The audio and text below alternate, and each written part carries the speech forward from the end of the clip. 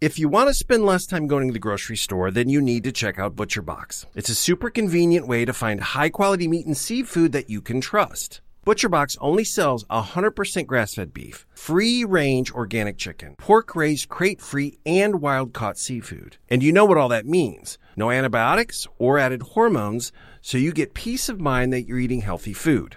On top of all that, ButcherBox makes shopping simpler because it gets delivered right to your doorstep. Shipping is always free, and you can customize your meal plan so you're only getting exactly what you want. We've tried everything from pork chops to tenderloins at our house, and they're always a huge hit. ButcherBox prices are as good or better than what you can find at the store, plus they have exclusive member deals, as well as a ton of recipes, cooking tips, and other kitchen hacks to choose from. So sign up at butcherbox.com/LISK and get our special deal. ButcherBox is offering our listeners a free for a year offer, plus an additional $20 off. Choose salmon, chicken breast, or steak tips free in every order for a year. So sign up today at butcherbox.com/LISK, L-I-S-K, and use code LISK to choose your free for a year offer, plus $20 off your first order. Mopac Audio. Thank you for joining us on this episode of LISK, Long Island Serial Killer.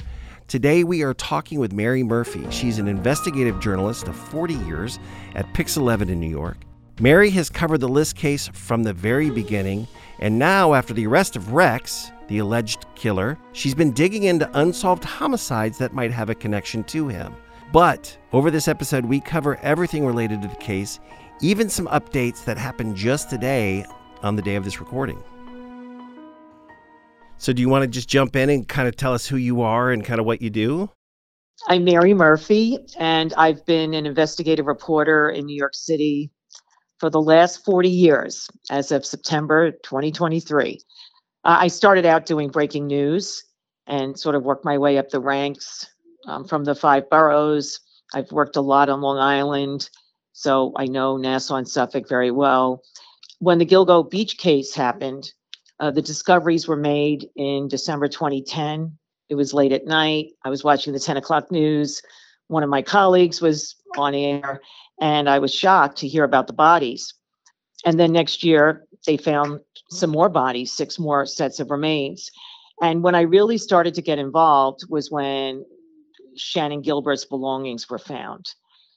I believe the date was December 7th of 2011. And it was a really damp day, not a pleasant day. And we were out near the Oak Beach Association. And the former police commissioner, Richard Dormer, was there. And so was the initial chief of detectives on the case, Dominic Verone. And I'll always remember Richard Dormer saying, if it was not for Shannon Gilbert's disappearance, we never probably would have found the other victims.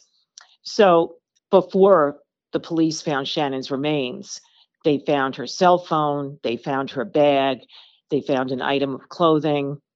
What was interesting that day is that we met some of the people that were witnesses in the case. Gus Coletti, he was someone who lived within Oak Beach. Shannon Gilbert had banged on his door when she was making that frantic 911 call. And he actually opened the door and was trying to assist her. And then he said she ran away. And he recalled the car out on the street, and that was her driver. And Michael Pack, I know, was interviewed quite extensively by police. I was just recently told that Michael Pack, the driver for Shannon, and also Joe Brewer, who was the client, both of them passed lie detector tests. There are so many names that have been thrown around in this case, but it was interesting for me to hear recently that Shannon's driver and Joe Brewer passed lie detector tests. Yeah. Well, and since you're talking about Shannon, that's great if we can just jump in there because, you know, she does get overlooked sometimes during this. And, but I think it's true. Like, you know, her disappearance, as tragic as it is, did lead to where we're at now. But let's talk about Shannon. Like, there's still those questions of what happened out there. And we all have our theories. What do you think? Not anything that you'd report on necessarily, but what do you think happened if you had to just, you know, if someone begged you for an answer? I'm going to try to analyze this based on just what I've been told by law enforcement sources as someone who wasn't out there that night when she went missing.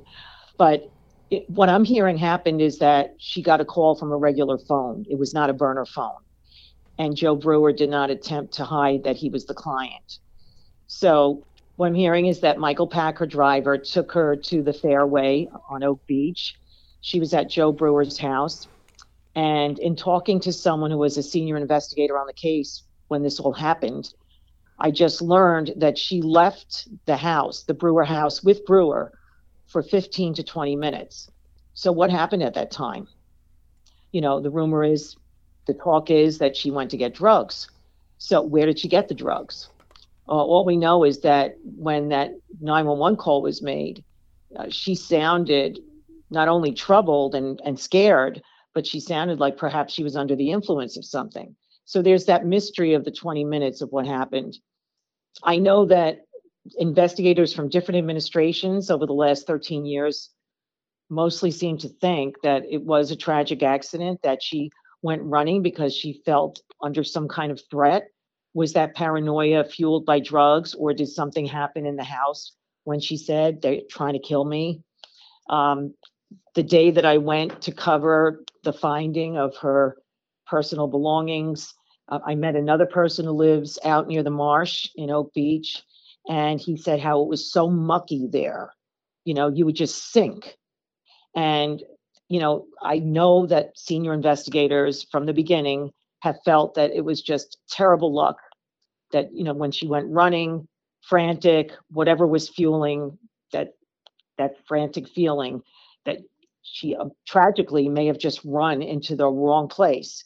I mean, it's pretty deep in where she was found. It's not right on the edge of the marsh. Of course, there are a lot of conspiracy theories, and I read a lot online because I like to hear what people are saying. Sometimes family members will write comments online, and that's how you find out where they're at in all of this. But the investigators on the case think that it was a tragic death. That was an accident. Yeah, and I tend to lean that way. I try to be open-minded, and, when it comes to Long Island, you never know. But it does seem that is the case. And what have you heard from them about, like, the actual cause of death? Because we've talked about that on one of our episodes where we looked at, could hypothermia have caused it? It wasn't that cold. It was getting light. Have you heard from law enforcement what their official cause of death is, or do they have one? Initially, the cause of death was, speculated to be drowning because there was water in the marsh at that time. After that, it was potential exposure to the elements, but I don't have an autopsy report in front of me. The family of Shannon Gilbert had hired someone, a former ME from New York City, Michael Bodden, and this was several years after she died. And he had said that it was possible homicide. He said there was a little hole in her hyoid bone. And the hyoid bone is significant, not just in Shannon's case, but people are calling me now since the arrest of Rex Heuermann, and they're talking about other women that were found thrown at the side of a roadway, not in Gilgo Beach, but one case not far from Gilgo Beach. And they either had partial hyoid bone gone or a full hyoid bone missing. So that's something that's in your neck, used for swallowing, Mm-hmm. and it assists in speaking. So you wonder, why is the hyoid bone missing? We had talked to kind of an expert on hypothermia, and he's an ER doctor, and he talked about drugs and, just a party drug like, let's say, cocaine. You usually wake up from that with kind of a hangover and thirsty, and you start the day. So it's like he thought it was hard to say drugs. It was hard to say the elements given the temperatures. But he did say, according to Baden, the hyoid bone, like the horns of the hyoid bone were broken. And he's like, that doesn't just happen. So it is still a mystery. I don't think, kind of what you were alluding to, it doesn't seem tied to Rex, but and it's probably most likely a tragic accident, but I just wanted to hear kind of where you were. And do you remember when you were out there when they found her belongings? There's been this rumor that the belongings were in like great shape, like they were just set out there. Did you ever hear that? And did you ever confirm that or hear anything about the status of the belongings of Shannon? No, I didn't hear anything about the status of the belongings. I mean, I know the theory that's presented by Johnny Ray, who represents Shannon Gilbert's family, is that, the belongings were put out there long after she disappeared, and that Shannon's body was put out there long after she vanished. I can't say for sure what happened. I think the fact that she left Joe Brewer's house with him for 15 minutes to 20 minutes is something that we need some explanations for. Johnny Ray has pointed a lot of fingers at Dr. Peter Hackett, who lived on Oak Beach, and called Shannon Gilbert's mother twice, I believe, a couple of days after she disappeared. And so people wonder, why did he call? Shannon's mother, who's now dead, said that he ran a home for wayward girls. Why did he call? Some have said that maybe he encountered Shannon Gilbert, that if she was having some kind of mental health episode, he gave her some drugs. Or was Joe Brewer seeking party drugs? We don't know the answers. The public doesn't know. Police may know a little more than we know, but right now those 20 minutes are unaccounted for. Yeah, and we had taken a hard look at those 20 minutes. That was, Michael Pack told us 15, 20 minutes. And, we kind of did that, like, did they run into civilization, if you will, across the bridge to like a pharmacy. But even that, it takes 15 to 20 minutes just to get there, much less shop and get back. So it does make you wonder. And hopefully, I know there's a sister or two still with Shannon, and I do hope they get some answers. And one thing I just want to point out, since we are talking about Shannon, this question comes up a lot when they talk about Hackett calling Mary Gilbert. And, we had talked to Michael Pack and to Alex Diaz, her boyfriend at the time, and they both talked about giving their number to Hackett, who was kind of this, like, he liked to be the sheriff, if you will, of Oak Beach. And that's one of those ways that they believe he got Mary's number. Because a lot of people want to point at that and say, there's no way he could have gotten Mary's number without running into Shannon. Well, it seems to have come later, according to Alex. And right. And I also heard there was some kind of a flyer. Yes. I asked one of the senior investigators who was on the case in the beginning, and he told me that there was a flyer out in Oak Beach and Mary Gilbert's number was on the flyer. Yes. Yeah. So I hope listeners, I still see that, there's still rumors that swirl, and hopefully that'll tamp some of that down. But people love their conspiracies, and, we can only do what we can do. But and let me ask you this.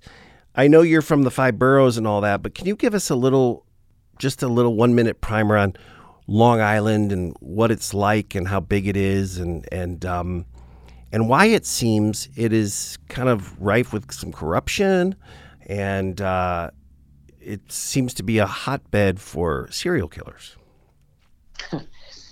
I don't think I can tell you the reason why there are so many serial killers out on Long Island, but I can tell you that Suffolk County in particular, which is farther east from Nassau, that's a very expansive space, and some of the homes are very far apart. And the police department is considered large, although it's nowhere near as large as the NYPD. I believe there are 2,500 police officers in the Suffolk County Department. I just get a sense that they want to run things their way out there. They don't want any interference from the big shots to the west in New York City. And the whole thing with the FBI being pushed out of the investigation, for a long time, people speculated it was because the former chief of department, who ended up going to federal prison, that would be James Burke, the speculation was he was somehow involved with the Gilgo Beach serial killings. But I think what's emerging is that James Burke and his mentor, Tom Spota, the former DA, they just didn't want any interference from anyone who wasn't part of their circle. I just think they didn't want anything that they were doing to come into the radar or into under the microscope of the FBI investigators. And because I know the FBI was involved in the first year, the initial chief of detectives on the case, Dominic Verone, told me that he dealt with the FBI, he dealt with the behavioral science unit. They had a profile they were developing on who the killer could be. And so for that first year, the FBI did helped with searching, helped with equipment. And then as soon as James Burke was named chief of department, Dominic Verone lost his position as chief of detectives, and, Burke had his own circle, and the FBI was not welcome.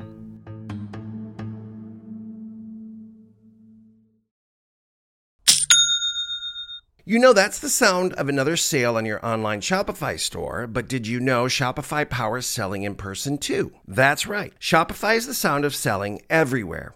Online, in-store, on social media, and beyond. Shopify is your POS command center for your retail store. From accepting payments to managing inventory, Shopify has everything you need to sell in person.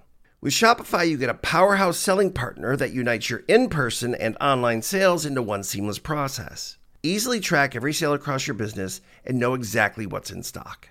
Shopify helps you drive traffic with plug-and-play tools built for marketing campaigns from TikTok to Instagram and beyond. You can take payments by smartphone, transform your tablet into a point-of-sale system, or use Shopify POS Go mobile device. Easy peasy. And if there's ever a question, Shopify's award-winning support is there to answer your questions. So sign up for a $1 per month trial period at shopify.com/lisk, all lowercase. Go to shopify.com/lisk to take your retail business to the next level today. One last time, go to shopify.com/lisk. In the early days, back when you were just starting to cover this, there were a lot of rumors about, Bissett, who was a big businessman out there. Of course, Burke. Bittroff became a name. It's still kind of a name for potentially some of this. Yes. I've learned information about that today. Yes. Yeah. So early days, what were you following and what did you think as far as who it could be? In the early days, we were really stumped. So for the first year, there was a lot of coverage because the additional sets of remains were found in the spring of 2011. And then in the winter of 2011, a year after the first 4 were found, Shannon's belongings and then her remains showed up in the Oak Beach March.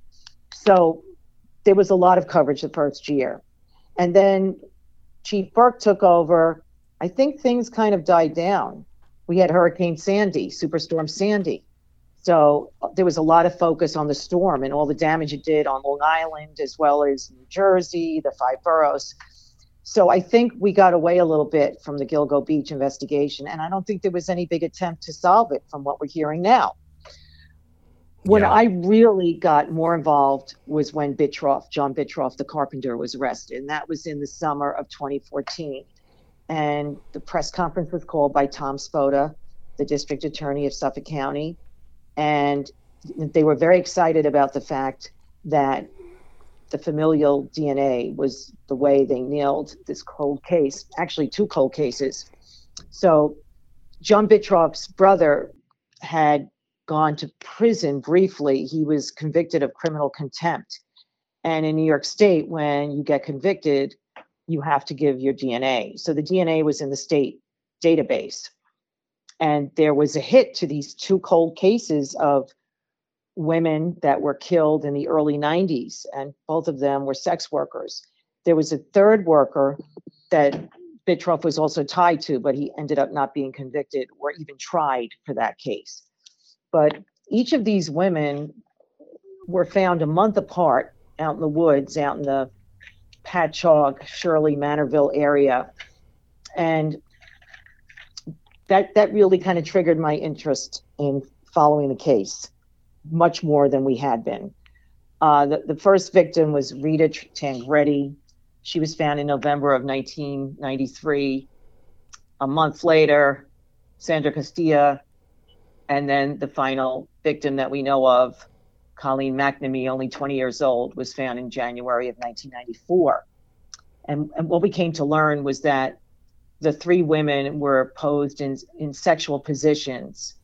And I later found out after conviction that all of the victims were missing their left shoe. So for a period, John Bittroff was referred to as the left shoe killer. Bittroff was a married father of two, a carpenter. He only lived a few miles from where the victims were found. And he was also a hunter. So, and then these stories started emerging that he used to like to kill animals and once tore the heart out of an animal. And, when we heard about him, that's when I really kickstarted the investigation, so to speak, on our end at Pix 11 and asked to cover as much as I could of what was going on. Yeah, and with Bittroff, I think there was an appeal, or they're trying to appeal. Is there a status on where that's at, and are they going to try to put anything else on him, or do you know anything on where that's at? Yes. So John Bittroff was sentenced in 2017 to 50 years to life in prison, and he's up near the Canadian border in the Clinton Correctional Facility. But there has been a legal challenge concerning how evidence was presented to the defense. The defense is entitled to discovery material. So the defense was trying to say that certain evidence was withheld or not handled properly. The DNA in the case, apparently the expert that testified, perhaps he was being called into question. So there's some kind of an appeal going on, or a challenge. What I heard just now in September is that Bittroff is going to be looked at more closely for two specific murders tied to Gilgo. Not saying he's been named as a leading suspect, but Bittroff is going to be looked at more closely relating to Valerie Mack and Jessica Taylor. Both of them were found in the Manorville woods. Valerie Mack was found in 2000, and she was missing her skull and her arms and legs. And same with Jessica, who was found 3 years later. I should say hands and legs, because I don't believe he fully dismembered those two victims' bodies. Because Valerie Mack and Jessica Taylor were found in Manorville, just several miles from where John Bittroff lived, because he was a hunter and might know how to dismember victims. I'm told he's going to be looked at more closely, but I think that the investigators want to wait until some of these legal challenges with his initial convictions are taken care of. Oh, that's thanks for sharing that. And so that means then that somehow, if he is responsible for those two, that partial remains of those two, Valerie and Jessica, ended up along Ocean Parkway. Right, which would seem then like there could be two serial killers that were using that dumping ground, which it's not common. But I spoke to forensic psychiatrist Dr. Park Dietz as soon as Rex Heuermann was arrested. We did an interview, and Dr. Dietz pointed out that while it's not common, it's not impossible that more than one serial killer would use a particular dumping ground. I think it's happened before. Yeah. And it, once Rex was kind of named as the alleged Long Island serial killer, Gilgo Beach, I started looking at other areas where you would maybe dispose of victims. And it does, there are some, some of the Wantagh State Parkway or the Meadowbrook State Parkway could be, potential spots as they go kind of out to the outer islands. But yeah, it's hard to beat Ocean Parkway for we've been out there and it just gets dark and quiet and you can see for miles. And so it does make a good spot that, I could see a few psychos gravitating towards. Well, and then can you talk a little bit about just Burke and Spoda? And, we kind of know how that relationship formed back with the Pius case. But why do you think, was Burke so beholden to him that, he helped him become a cop, he helped him rise through the ranks, and he stayed faithful? What do you attribute that loyalty to with Spota and Burke in that relationship?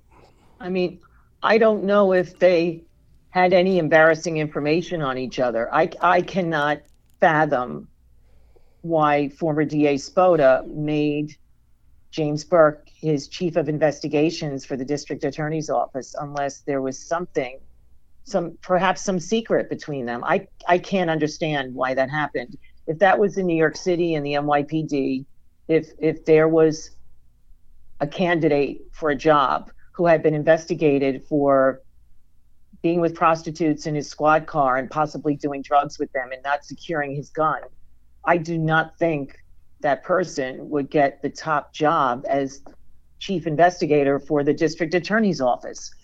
So I've always been baffled by how James Burke got that job. Yeah. I mean, not only was he chief investigator, he went on to become chief of police. He became chief of department for the Suffolk County Police Department. So those are two different agencies, but they're all connected. The police department has to work with the DA's office to make cases. The police department develops the evidence. Yeah. So I'm surmising that Tom Spota definitely lobbied for James Burke to get that job as chief of department, and then it would be the county executive who named him to that position. So there's a lot going on in Suffolk County politics, and I'm not out there frequently enough to know all that goes on. But, I've been part of this whole investigation, and I've observed a lot, and I just can't figure out how James Burke became chief of department for the Suffolk County Police Department. Yeah, I mean, and there's other stuff that maybe is not as solid as an internal affairs investigation, but he had so many check marks against him. But yeah, he just kept rising. So it'll be interesting to see what more comes out from that, if anything does. But let me ask you this. One thing I just would like to, yeah. I wanted to go back to Bitroff just for a second, because the day that John Bitroff was arrested for the two cold case murders of sex workers from the early 90s, I went to the press conference that was held at the Suffolk County District Attorney's Office, and Tom Spota was the DA who presided over that press conference. And I asked one of the first questions about whether these two murders could be tied to Gilgo. And I don't know, there was almost an air of contempt in his response. And he said, there is no evidentiary or investigative link to Gilgo. And then just 3 years later, one of his ADAs, Robert Bancavilla, after John Bitroff was sentenced for those two murders, said that there were some murders at Gilgo that could be Bitroff's handiwork. So that was a direct contradiction of what his boss said 3 years earlier. I remember that when Biancavilla came out with that. And, we had all speculated that, they're trying to wrap this all up. And, it would make sense. Like, man, if we can pin it on him, I'm not saying it's ethical necessarily, but like if we can pin it all on Bitroff, we can get out from under all these bodies that are on Ocean Parkway. So I was glad to see they just didn't settle on him, because it doesn't seem like that was him for some or most. But yeah, it'll be interesting to see when they dig back into that, because it's hard to think he was just a two-person killer. No. The ADA in Suffolk County who prosecuted Bitroff said he believes that he had killed more women.